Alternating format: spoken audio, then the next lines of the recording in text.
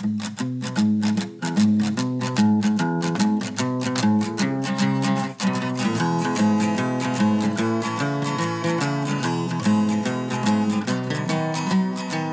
Madeline. Hi, Julia. How are you? Good. How are you? Welcome, everybody, to Couch of Characters. We'll do our little disclaimer. Okay. Well, we are on episode 4. Yeah, that's crazy. It's been a while since we podcasted, but dear listeners, if you're still with us, we're going to start podcasting more. Yes, we are. And we might be on 5 if we consider our little ethics blast episode. That's true. So It just depends on how you characterize that. But anyway, so for new listeners, this is a podcast where 2 therapists analyze movie, television, and book characters. And again, we are for entertainment purposes only, so no advice, interventions, or information should be applied or attempted in your own life. And this is not meant to replace or supplement professional help. Information shared in the podcast could be harmful should you apply it to yourself, friends, family members, or people you interact with in your life. So please listen and enjoy. So yes. What are we talking about today? Well, we're going to talk about a movie and a character that may be near and dear to many of our hearts. We're going to discuss, this is a 2-parter, so we're focusing on feminist family therapy. And we are going to kind of juxtapose characters through that lens. We're working with Fatal Attraction. Glenn Close, her character Alex Forrest, I think is the name. And we're going to be a little hard on Michael Douglas's character, but we have to be. If we're going to use feminist family therapy, we have to. We just have to, yeah. And so, and then in part 2, we're going to kind of look at how differently a feminist family therapist would view Alana and Abby in Broad City. Because it's so very different characters. Very different. Yeah, one of the things we talked about moving forward was that we had done 3 episodes with men. Yeah. We hadn't done a single female yet, and I think not feeling like true to our feminine selves. We're like, let's do a bunch of women. Yes. And then just going to add in the current political climate. I figured like this would be a milestone for us to like... Let's talk about women, and what'll be nice is we're kind of talking about a woman who probably most people, when you watch Fatal Attraction, sees as fairly disturbed. But then we're going to but we'll talk about that. And then what we'll also talk about, though, are Abby and Alana, who aren't even really diagnosable, but just like really cool, fun chicks who have a good time in New York. So and that'll be kind of fun. And it is interesting to sort of think about how all 3 of those characters and create discomfort in certain audiences for different reasons. Yes. So but we find them all to be great and fascinating. Yes. So go ahead. Why don't you talk a little bit about feminist theory? So we kind of need to go a little back to the roots of family therapy and think about structural functionalist theory, which is a theory that focuses a lot on sort of almost anti-deviance, a lot of nuclear family rules, including as many people as possible in the most functional way as possible. So sort of very different than a feminist therapy lens. And in 1987 is when Fatal Attraction, I believe, came out. That is correct. So we actually have a family therapy article that we want to share from 1987. So I'll read a little bit from there. It's by Rachel T. Hare-Muston, and she is... one of my heroes. Yeah, is she? Oh, that's cool. You know, when you learn about feminist theory, I have a minor in women's studies, actually. So this is like my thing. It was really awesome. Yeah.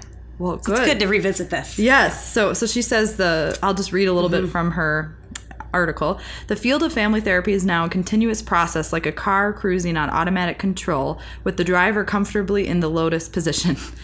Family therapy theory rests on normative concepts of the traditional family and idealized conceptions of family relationships. So that's more like the structural functionalist, which is actually really hard to say over and over again. So I might just call it the structural. Inequalities in the family associated with gender have been regarded as of little importance to the development of macro theory in the field. The 2 most influential therapeutic models, psychodynamic and systemic approaches, are each marked by some gender bias, which we kind of all know that. And then she writes, the alpha prejudice of psychodynamic theories exaggerates gender differences, and the beta prejudice of the systemic approaches ignore them. And that's not necessarily true of the therapists practicing sort of in these fields. Like, I think there's a lot of really incredible psychodynamic and systems therapists that have figured this out. But the theories and their origin were created with a lot of gender biases, is what this writer feels. And I feel like it comes from this idea, as these theories were being developed after World War II, of sort of the ideal family unit, which I think was really constructed, is this idea of the nuclear family, where the father goes off to work and he's the breadwinner and he's strong, and the woman stays home and she's a housewife and she raises the children, which goes into things moving then into the 60s with the feminist movement, the civil rights movement, and the unpaid work, or unpaid, being, quote, being a housewife as being unpaid labor, but then also what are gender roles, and then what we as human beings, how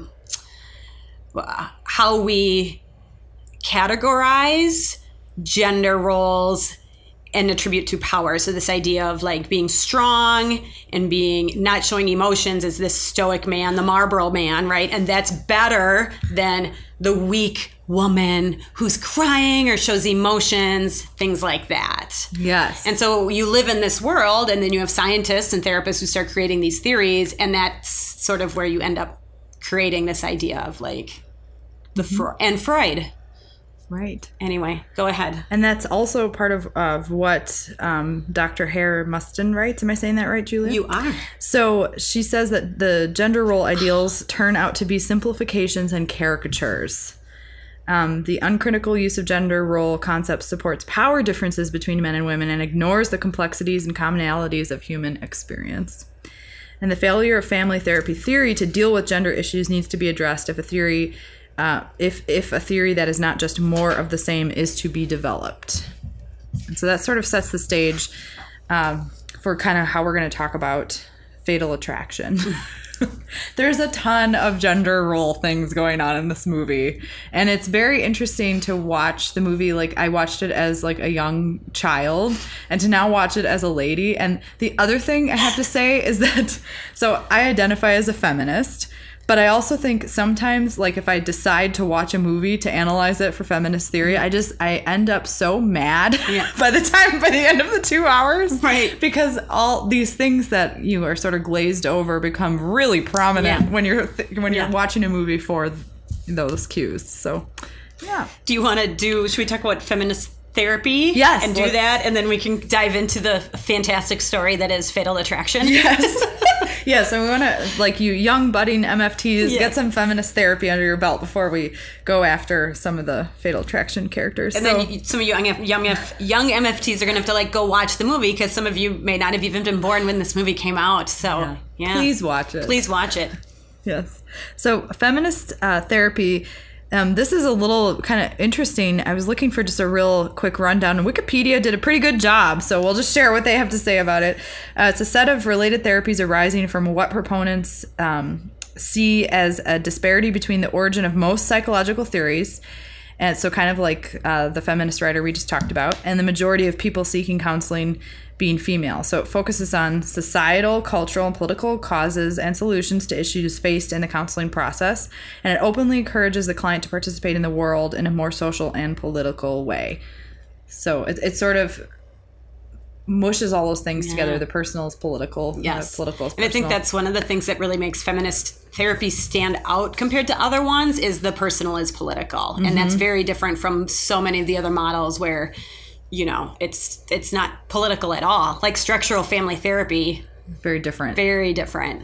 And I think what's kind of interesting about feminist therapy is that while it sort of comes out of the idea that systemic therapy is very gender role, it's kind of impossible to do systemic therapy, I think, in practice, unless you have some sort of understanding of feminist therapy, because every part of a person's system, physically, emotionally, socially, politically, impacts their relationships and their intimacies.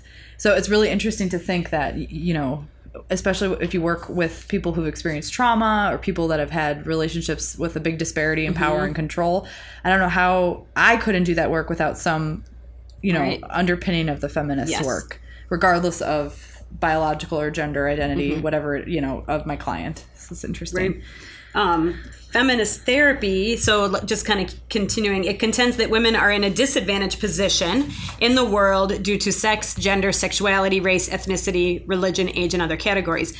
Is it fair to say that that could be true of marginalized populations? Yes. Okay. So like that's the other, I think, key here in feminist therapy as we talk today, is recognizing that this is also a good way to think about any type of minority or disenfranchised population too, which could include men of certain groups. So and of certain experiences.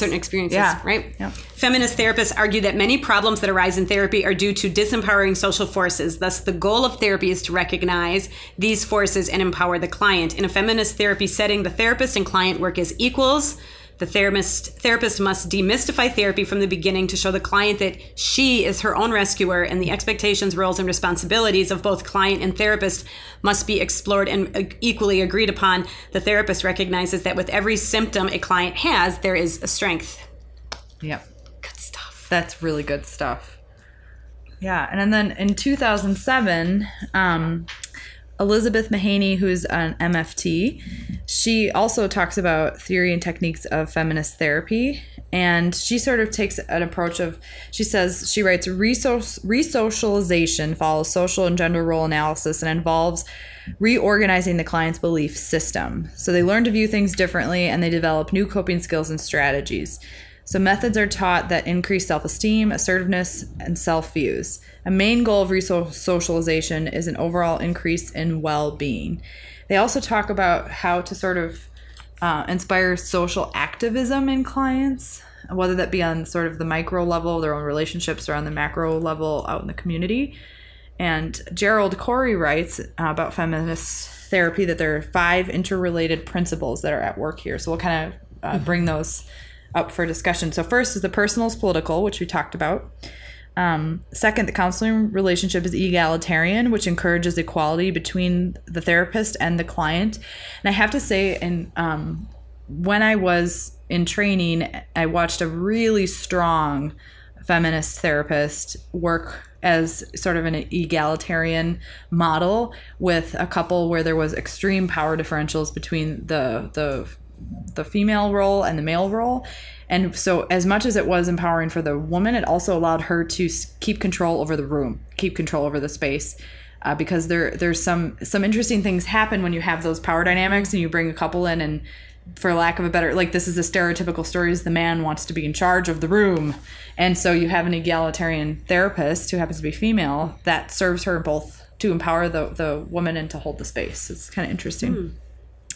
And then third, so the women's experiences are honored, and they need to get in touch with their own personal experiences and intuition.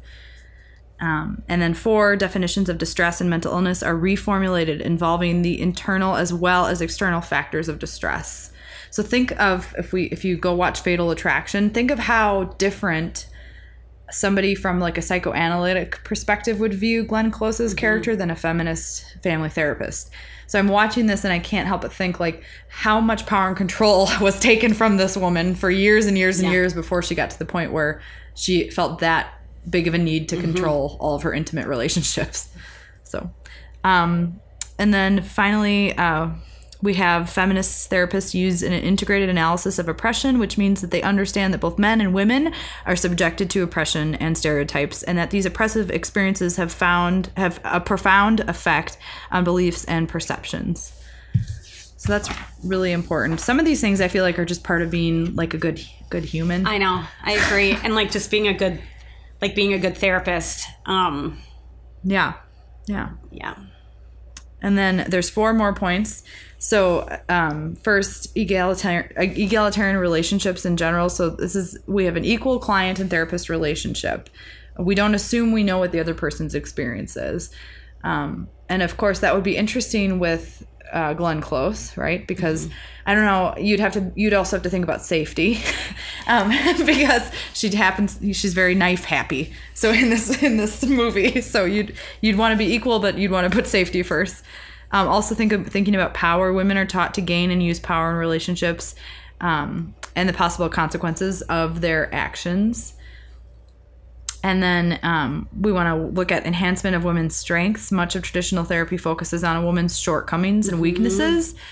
And that's not what feminist therapists would do. And when we're also not pathologizing people, we also want to be non-victim blaming. And the medical model has really rejected women's problems, and they're often seen as coping mechanisms in the social context. So. I think the medical model in particular, especially even around like studies of like medications and things like that, most of those are done with like white men or grown men, and they are like, oh, I don't need to test this medication on women, even thinking about like standard dosages for mental health medications. What's the standard dosage for? Generally, it's like 155-pound man. So who have very different hormones than women do, and yet this becomes the standard of care for treatment with women with mental health. And it's like, maybe you should do some studies on how these medications affect women too, because the results might be different. And that's also like trial error dosaging then. Right. It's also interesting to think about it from the perspective I have is also working. I do a lot of sex therapy, thinking in terms of the medical model. I was sort of naive when I first came to the field, wondering, well, why is it, over and over again, why is it that this person's doctor hasn't identified why there's pain with this activity or lack of sensation here, and what I learned through sex therapy supervision was often that the amount of time that somebody actually is required to spend learning about a woman's body is really minimal compared to the amount of women they'll be serving as a medical doctor. Really? Yeah. And that's changed a lot, I think, over the last decade. But just really interesting to think about how little time you actually would spend, with those specific issues, and still be able to, say that that's your thing as a doctor. Since we're talking about sex a little bit, I mean, would you say too that we're still, like, even though it's 2016, we're still dealing with a lot of misinformation about, we're not going to get completely off topic, but like thinking about feminist theory versus a patriarchal society, is there still seems to be a lack of understanding about women's bodies, women's organs, women's, sex, things like that. It's profound. Like, I'm still shocked about the disparity between what's actually happening and what people think is happening. Yeah. So I think that's really important, because if we're talking about like these really big non-tangible items like power and control, right, we don't necessarily even have the physical tangible things figured out. So right. Yeah. Like the whole time in Fatal Attraction when Glenn Close is being thrown against walls and stabbing people, I'm thinking, she's pregnant. Yeah. Like, this is not the activity she should be doing. No. so like, it's fine. No. No, and it's not like Michael Douglas, like his character, he didn't go see a therapist and say, I'm really concerned about her ability to self-advocate for our child because she keeps trying to kill my family.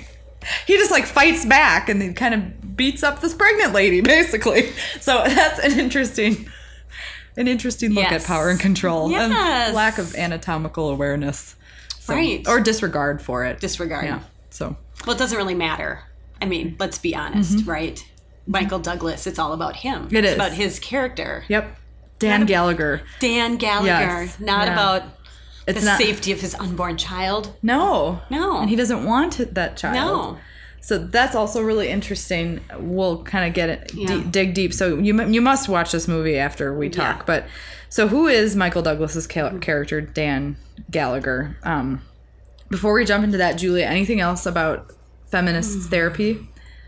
I don't think so. Okay. I think we're good. We have enough to kind of tackle this. I feel like we'll probably do other podcasts about this stuff because it's good. Yes. Well, maybe one more thing to say that I look here is just this idea of feminist. It says here, so gender issues need to be addressed because they cause psychological distress and shape unwanted behavior. Our lives are affected and influenced by the stigmas and stereotypes associated with these internal and environmental pressures, which can affect one's identity. Feminist therapy recognizes this and implements these concerns in practice. So furthermore, women live in a world dominated by males and masculine patterns of thought and behavior. Until recently, psychological studies of human behavior were almost always conducted by men on men. And then these were applied. So this is the one thing I'd like to point out is, and we're still seeing this today, is this sort of, girls wear dresses and boys don't. And girls play with dolls and boys play with trains. So I think before we're even aware, kids are socialized at a very young age about very stereotypical gender roles. And when you don't fit into that, it just sets the stage. So like feminist theory basically says we're not gonna, like, we need to look at the world differently. And like institutional sexism that exists too in the world around the way men and women treat each other.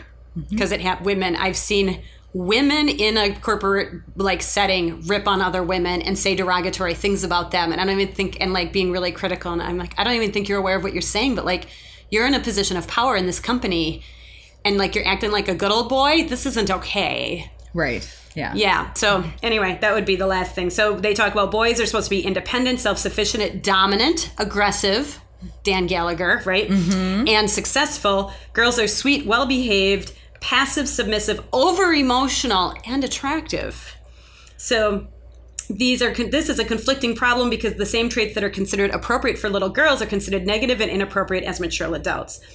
Men tend to view the world in terms of competition and power, while females look at aspects of the world through relationships and connections to others. I also believe then that there's value placed on those stereotypes, and that those male traits are held in higher esteem than women traits. So, you know, like women who cry is a sign of weakness, because when men cry, it's a sign of weakness, versus saying, let's be accepting of a wide range. It's very healthy to be accepting of a wide range of emotions. And just because you cry all the time, like when you watch a movie trailer, doesn't mean you have a mental disorder. It just means you're in touch with your tender heart. So anyway, yes, that's symbolizing that. So this will be interesting to talk about now. So that's all I have to add. Yeah, and I think the crying one is really interesting too, to think about that. It's sort of in the context of it being a weakness. People that are sort of afraid of the tears or the crying, you know, and they feel like they're gonna have to do something about it. You know, like if you're crying for a movie trailer, like is the social expectation, which you don't have it, but is society's expectation that someone's gonna come fix it for you. You know, and no, that's not what you want. You want to have your feelings. I just want my feelings. I just want to cry when I watch A Dog's Purpose movie trailer, which is really great because my partner basically looks at me and is fine. He doesn't shame me. He doesn't tell me to stop it. He doesn't tell me I'm being ridiculous or that I need to suck it up. He just looks at me and is like, yeah, she's crying. It's a movie trailer about a dog. That's great. It's fantastic. Yep. So then I feel very safe in my home to cry about ridiculous things, which happens on a regular basis. But as my acupuncturist would say, if we stifle our emotions, it's just going to manifest itself as pain in the body, people. So you got to get it out somehow. By stifling it doesn't mean it goes away. It just shows itself in your piriformis muscle when you're getting a massage. Right. Yeah. As one example of where and that's it. And that's interesting. Crying goes. That's super. But that's a really good physical example. The ones that are harder for us to pick up on are sort of the more mental health ones. Yeah. So and also there are theorists that feel like infidelity, like what happens in Fatal Attraction, is a symptom of repressed issues. Yes. Often in like a intimate dyad, and so it's more. You know, it can be assessed as a behavior, but we can also look at it as it doesn't just happen in every relationship. And it doesn't, and for one person, it might not happen in one relationship, but it happens in a different one. So there's systemic rules of functioning, patterns of behavior between couples that sort of, if you can look at it objectively, lead to different behaviors that are not disinhibited. Yeah. So there's something about Dan Gallagher's relationship with his wife, and this has a lot to do with power and control, where he thinks essentially it's okay to go have sex with somebody else. I mean, it's not a behavior that behavior is disinhibited in him. It's an option. He didn't get the sex at home, so he can go have it somewhere else. Yeah. Well, is he entitled to it, would you say? What's your, like, is that belief system is like entitlement? Yeah. If we're going to go patriarchal or analyze it from, maybe that's a more radical feminist. But if we look at the chain of events. Yes. I was laughing watching this movie from this lens because So we'll do a synopsis of the movie. I'll do a synopsis and we'll go through our chain of events that illustrates this perfectly. Just because I know, and I can't wait to hear your chain of events. So Dan Gallagher, according to IMDb, he's a successful businessman, happily married New York attorney. He's living in Manhattan, and he meets Alexandra Forrest, or Alex Forrest, Glenn Close. So he enters the forest, yes. And then she's an editor for a publishing company, and their businesses are kind of overlap a little bit. They kind of travel in the same circles. So his wife Beth, played by Ann Archer, and his daughter Ellen, who's actually really named Ellen Hamilton Latson, they're out of town for the weekend, and Dan has a passionate affair with Alex, and the feminism is just screaming through this because the first big sex scene they have together is in the middle of a kitchen on top of a kitchen sink. And so, I just kept waiting for somebody, in an apron to walk out, bring them sticky buns or something, or his wife to walk by with the vacuum cleaner. It was just, really, really poignant moment. So Dan explains that he must go home after his weekend of this love affair while his wife is in the country. And Alex, Glenn Close's character, she slits her wrists in a suicide attempt. And I feel like the kitchen sink is its own character in this film because it's sort of the place where they first have sex. It's the place where they wash her bloody wrists. They just keep going back to this kitchen sink. What do you think that means? Is this a Freudian thing, or is it just... Because it's also interesting about the sink and water and the bathtub later. Mm-hmm, yeah. And yeah, so she's repeatedly... It's water is a theme throughout. Yeah. Throughout the film, but also just sort of we're in very sort of traditionally female gender role stereotypic places for a lot of the movie. Yeah. There's a lot of bedroom time, kitchen time, a lot of... You never see him out in his garage at his workbench. Right. Yeah. He's sort of in these spaces. They move at one point during the movie, and there's a lot of remodeling happening, and so it's just very interesting. His wife talks about how 2 or 3 times a week she has a cleaner come in. So I don't know if this was intentional, or if I'm just kind of making this up. Probably not, but maybe from watching this. But it just... Does the wife have a job, or does she stay home? I'm curious. It appears that she stays at home. Okay. And the purpose she serves is really to make sure that things are clean, that the children are taken care of. She's sort of almost to me, she appears like a trophy wife. So they go to this fancy dinner, and he's very dressed up in a suit, and he's sort of scanning the room for his next, kind of business move almost, as networking. And she's only looking at him. And his question is, how is my evening going to go? And look at all these people. And her question is, she says, does my hair look okay? So it's very interesting. Powerful. Yeah.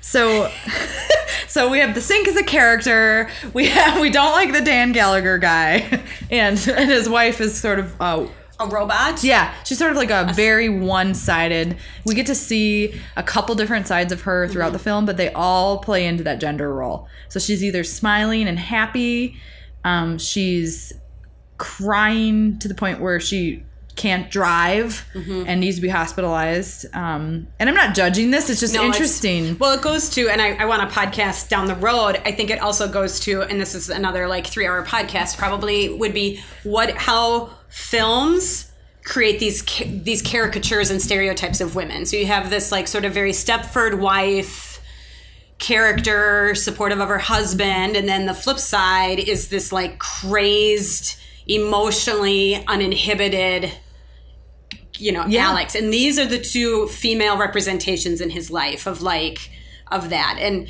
we see that in Down the Road. I want to do, actually, it's another Michael Douglas film, Basic Instinct, with Sharon Stone, and then also the movie Showgirls with Elizabeth Berkley, who also play sort of a similar, you could almost put them on a spectrum, or a scale of gender stereotypes. And I think, is this how men think women really are, or is this how men think women are supposed to be? When I watch some of these films, as you say, especially with the feminist lens of could we have interesting, complicated characters? And there are those out there. Like in Broad City. Like in Broad City, we're going to talk about later, who are like really awesome and cool and show a wide range of emotions, but are very independent and things like that. So especially these movies, the three movies we're talking about here are like late 80s and the 90s films. It's just really, I just find it interesting. And that was an interesting time for women in the late 80s, early 90s. Right. So. Right. Yeah. So they're having an affair. She attempts to kill herself. Because she doesn't want him to leave. Yeah, and he sort of passively suggests that she go to a doctor. Also, can we talk about, like, in real life, dear listeners, if you're with somebody and you've just had sex with them and you're leaving and they slit their wrists, you need to call 911. Right. And get them to a hospital ASAP. Do not just bandage them and casually leave. Right. So I just feel like that's a good public service announcement today. Yeah. Yeah. And so what's so interesting, it is a public service announcement, but it's also really, so he does like clean her up, bandage her up. She takes a nap because she's had a lot of blood loss. He stays till she wakes up and she's sort of over this explosive emotional hump and she feels much better. Appearances would say, and she says, sorry, I overreacted, let's see each other again, and he sort of leaves, and then he goes home, and and his poor dog, who's also a character in this movie, still hasn't been let out to go to the bathroom, which is a whole other issue that we have to address with Dan Gallagher. But so repeatedly just these kind of awkward moments where he sort of kind of does whatever he wants, and everybody around him sort of suffers for it. Right. So he tells her he does have to go home. She lets him go. They have this sort of theme. They talk about Madame Butterfly. That's a really famous opera. I believe at the end of Madame Butterfly, the main female character kills herself over a man. So interesting theme here. Dan Gallagher asks Glenn Close to please not call him again.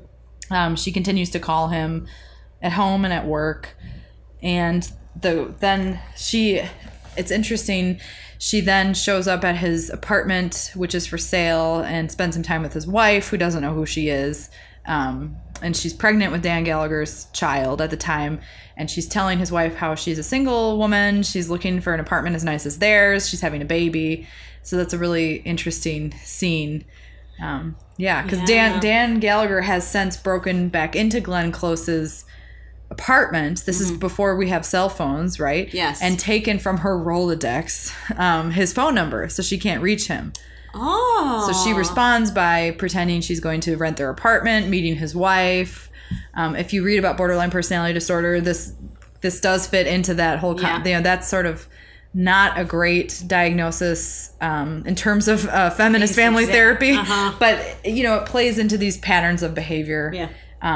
And then I thought it was funny. It wasn't meant to be funny, probably. But so Glenn Close is standing in the living room. She gets the phone number from his wife, from Dan Gallagher's wife, that he's just stolen from her apartment, so that she can call them about the rental. So he's not winning there. No. Yes. Then Dan moves away. She finds them. She, at one point, we don't have to get into too much detail about this. At one point, she does kidnap his daughter, takes her for a roller coaster ride. Blatant symbolism here. She drops the daughter back off. She steals the family pet, this bunny. Probably what this movie it's interesting, was also well known for is the rabbit. Yeah, she boils the rabbit live. Bunny boiler, I didn't know this, apparently in the late 80s, early 90s became a term for sort of a home wrecker, or this crazy ex-girlfriend or crazy lady is a bunny boiler. So real interesting. So a lot of what we would call stalking behavior. Yes. And dangerous stalking, and it's escalating. So she's escalating as he continues to rebuff her advances. Yeah. Okay. Yeah, and so what I think, he also goes to the police a couple of times. There's nothing they can do. No, and he pretends to be his own lawyer. He goes to the police and he's talking about himself in the third person. So if we kind of go through a chain of events, this is where I think it's funny to think about funny or interesting to think about how a feminist therapist would say the family fared versus how a traditional family therapist would say the family fared at the end. Yeah. So they remain an intact nuclear family. Dan Gallagher protects his family from outside forces, and all is forgiven in the end. How does she, I think it's important because we're going to discuss the character specifically. How does she ultimately die at the end? Who does it? Dan Gallagher kills Alex Forrest in a bathtub. He chokes her to death. Oh, and wait, no, but you're right. She doesn't die that way. No. So then she gets up to stab him again. We think she's dead. And then Beth, the wife, shoots her. Yeah. So that's really interesting, Julia, because he sort of protects and saves his family, but now his wife is also a murderer. So like she's had to kill for him. She's had to kill this woman to keep her man. It'd be interesting to find out, like, as her being sort of, you're going to talk about this being sort of maybe more passive in this relationship. Part 2 would be now she's like empowered herself, right, by shooting this woman. And what is Dan Gallagher going to do now with his now empowered wife? Well, but so we could look at it that way, but the other little bell that just went off in my head is she's allowed to be tough and empowered if it means keeping her man. And kill her sexual competitor. Yeah, seriously. Right. Yeah, so I don't know, is she empowered or is she not? And also, like, they don't ever discuss how, like, Glenn Close is pregnant this whole time, and Beth has a daughter, so it's almost like it's like baboons in the Alex Forrest, right? The jungle of Glenn Close's love, and it's like the one female kills the other one to maintain the man, to keep the silverback gorilla. Yeah, so I don't know if she's empowered, because in the end, I think she's still in her like bathrobe after the police leave, and she like hugs him, and then they pan into this frame of the family together and all as well. So I think that's where your traditional structural family therapist would say, okay, we remained intact. Yes. We pulled our resources together to resolve this issue. The couple united together, right? So like the couple subsystem strengthened as they removed the triangle out of their relationship, which is Alex Forrest, right? Yeah, the united resources. They are together, a united front. Yes. Right. Yep. Yep. Now let's crack that open with a feminist therapist would look at that. I want you to do this. She would call bullshit. Yeah. So she or he, whoever they are, would say. Ooh, what if you said he would call? Okay, he. We're gonna say he. That's our feminist therapist. So we can interchange, but yes. Yeah. He. So he would look at this family and he would say that I believe that there are extreme imbalances in power here. So Dan Gallagher gets to bring another woman into their relationship, essentially endangering his wife, their daughter, their family pets, basically to the point where they're defending themselves and they're all, near death. There's a lot of knife stabbing. It's really water bad. drowning. Yeah. So he gets to do that. He gets to go have his affair. He gets to bring home all of this trauma and torture. And what his wife gets at the end of the day is that she successfully killed the woman who he brought into their marital relationship. Just to live with the rest of her life that she murdered somebody. Yes. And now I would say I feel like she's disempowered because now she's so traumatized and so freaked out that she wouldn't dare have Dan Gallagher move out now that she's had to murder somebody to save herself and her child. So I would say that a feminist therapist would say treatment is just beginning, where a more traditional family therapist would say we did it. So we get to the end. So yeah. So talk a little bit about why, like you talk about the behaviors that are occurring that justify the affair. Oh, this is so great, Julia. I know. So they go to their gala. She asks about her hair. They come home from the gala, Beth and Dan, so husband and wife. And so she sits down on the bed. She's looking very beautiful. Maybe she's, maybe even kind of has like the sexy time eyes kind of going.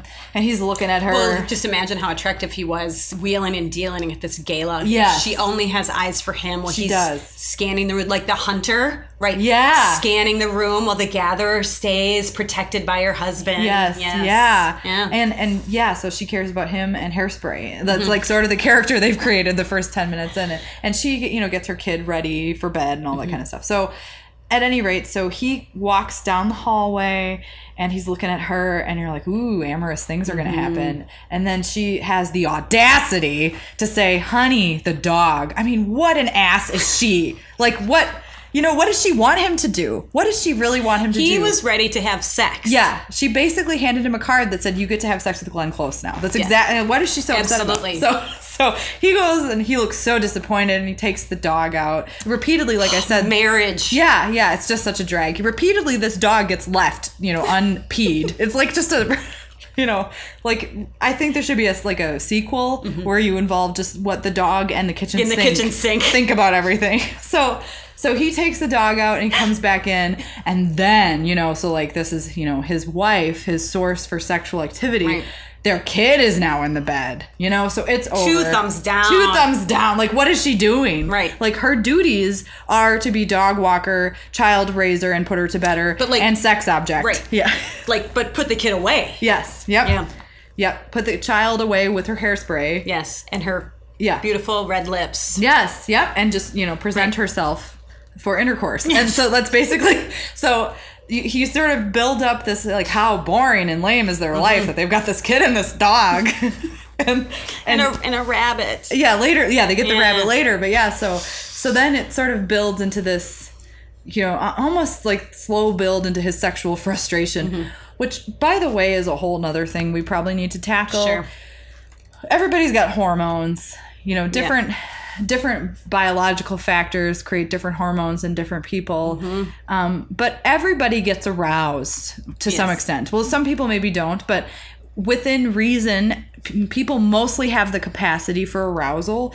And what I think is really interesting is men are often socialized to walk around with this sort of, it's like they've got this full bottle of arousal juice and they must release it. Yes. Or it builds up and it flows over. What's going to happen? Yeah. And it's versus it's actually really normal and everybody has it. Yeah. Everybody, I kept thinking doesn't his wife want to sleep with somebody? Yeah. Because certainly she doesn't want to sleep with him. Yeah. But it's just, so it's just sort of this really passionate, there's some clothing, underwear ripping that happens in this, Glenn Close sex scene, okay?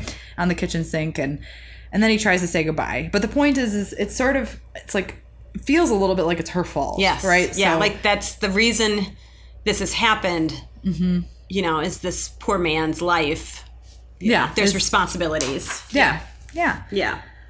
And so it's interesting. The other kind of feminist therapy type thing is sort of he takes her power away through a lot of the dialogue and the narrative that he uses. So one of her friends, another one of the wives, calls and he answers the phone and he says, "Honey, what are you going to be wearing?" And she says, "I'm going to wear my black suit." And he responds to her, she's wearing the black dress. So there's just a lot of kind of sexualizing of things that he does as a character. Then what's interesting also is they're sort of presenting a normal marriage and that he has a general appreciation for his wife. And that they imply that everything is solid. So I think what's at play here is they don't want you to totally, as a viewer, stop rooting for Michael Douglas's character or for his wife's character. So they're trying to balance all these factors. Right. But it's really hard to watch this as a feminist and not, have it kind of be imbalanced. Right. Yeah. And one of the things that I wrote while I was watching this is... this is a stream of consciousness thought at 11 o'clock at night. So I wrote, the clock is ticking. His sexy wife is too motherly. His dog has to poop too often. He needs to have sexual relations with someone outside of his family and quick. He's just so innocent in his biological state of need that the ladies aren't doing their jobs. The wife's needs seem to go unaddressed. Nice. So that's what I wrote. Yeah.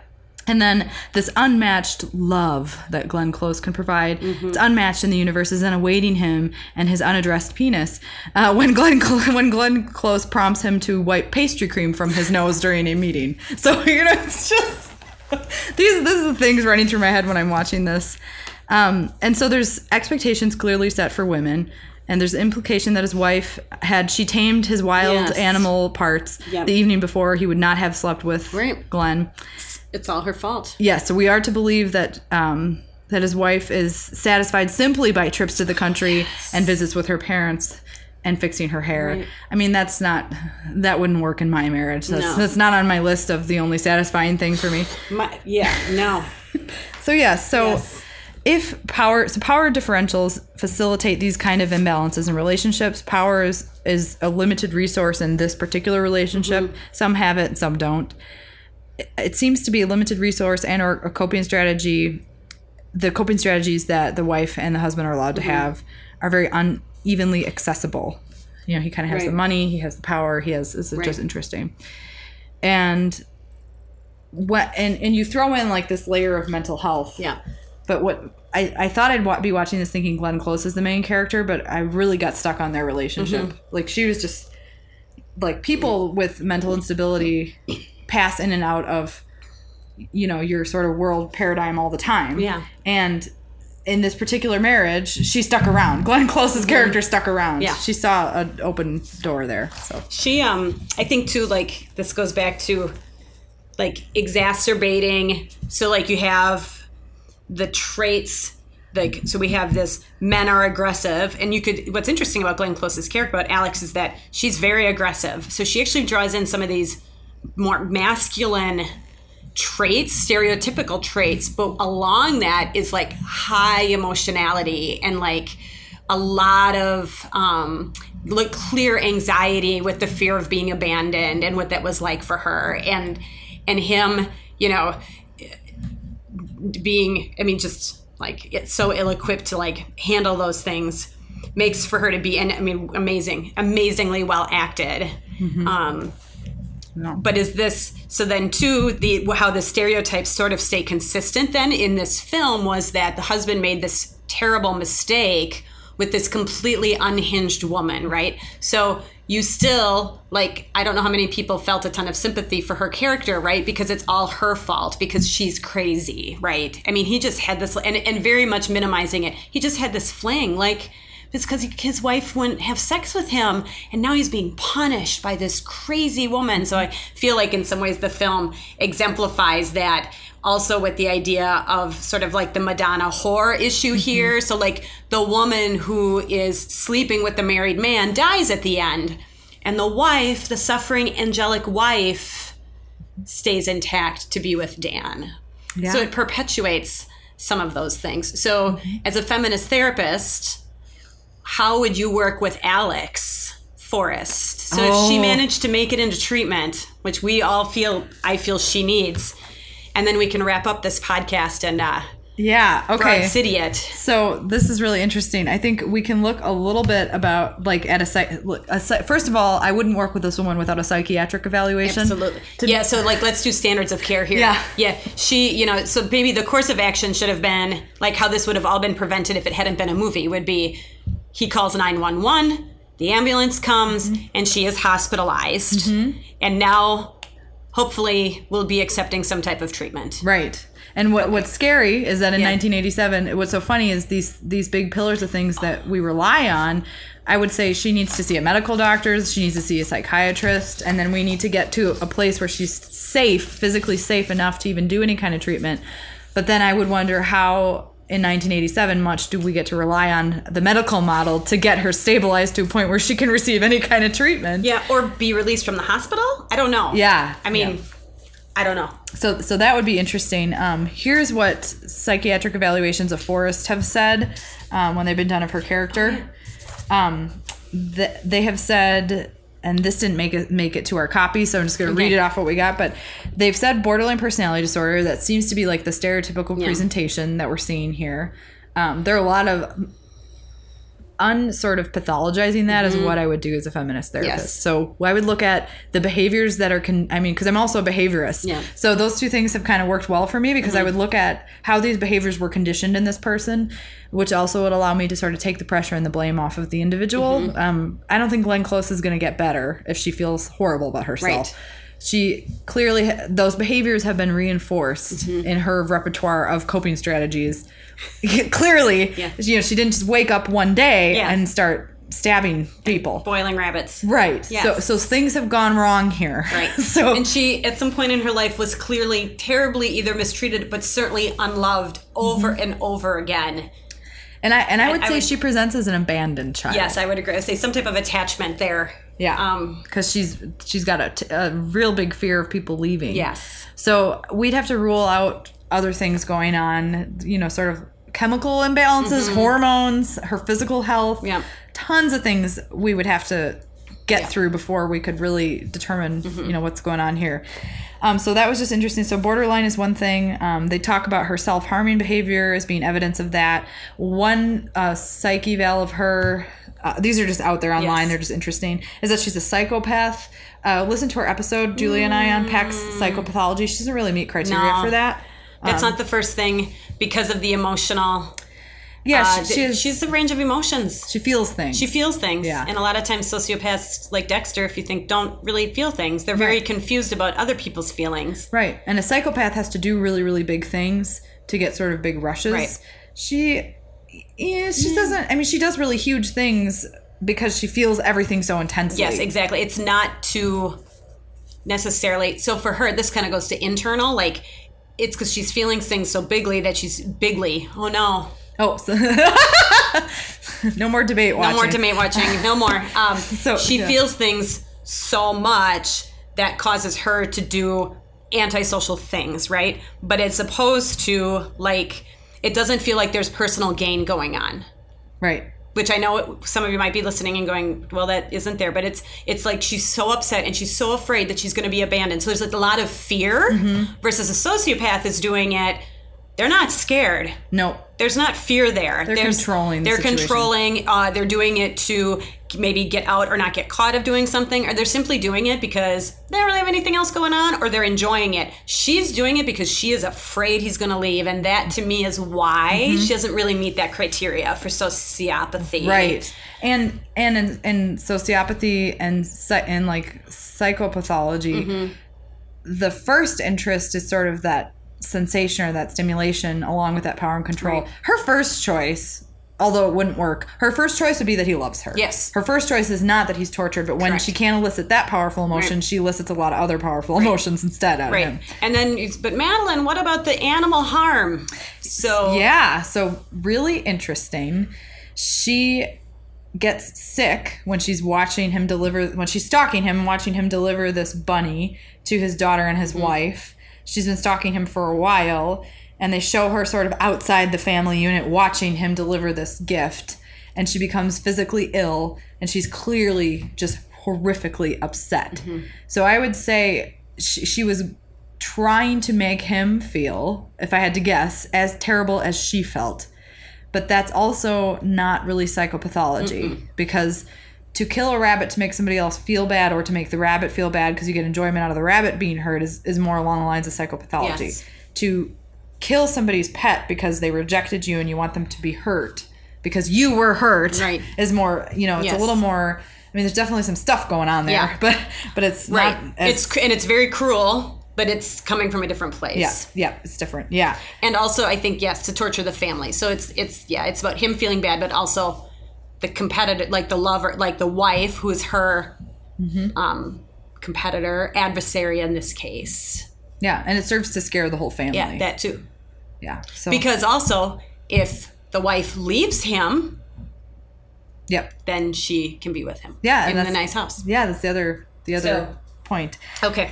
Okay, the most entertaining diagnosis was erotomaniac.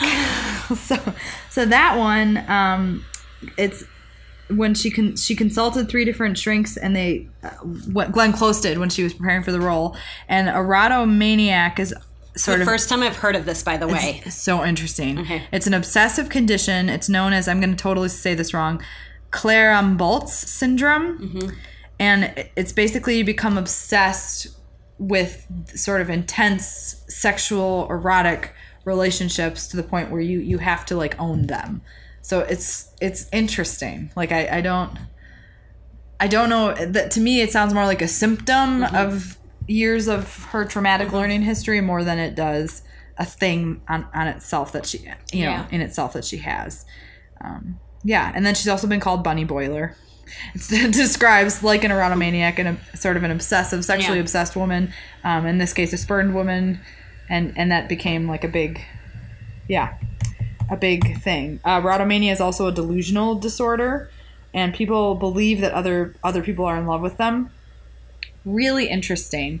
I would say if you're going to diagnose erotomania, which don't, but I would say if you're going to do that, you have to look at sort of the context.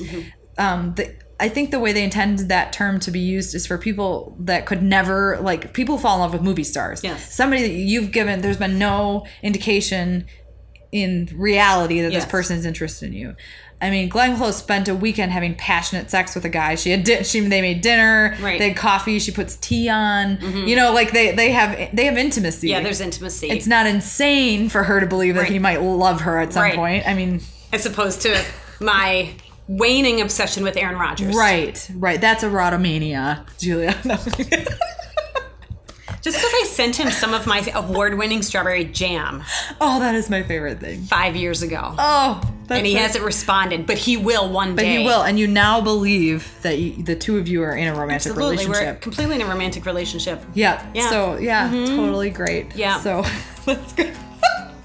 That's for another session. A different podcast, not this one. Yes. Well, this was really good. Yeah. Go out and watch Fatal Attraction. Yep. Thanks for listening, everybody. Thanks for listening, everyone. And get ready here. Part 2 is on its way. Yeah. Probably not at the same time, but shortly thereafter. You can find us at couchofcharacters@gmail.com. You can find us on Twitter at couchcharacters. And reach out. Let us know what you think. We would love to hear from you. And have a wonderful afternoon. Bye. Bye.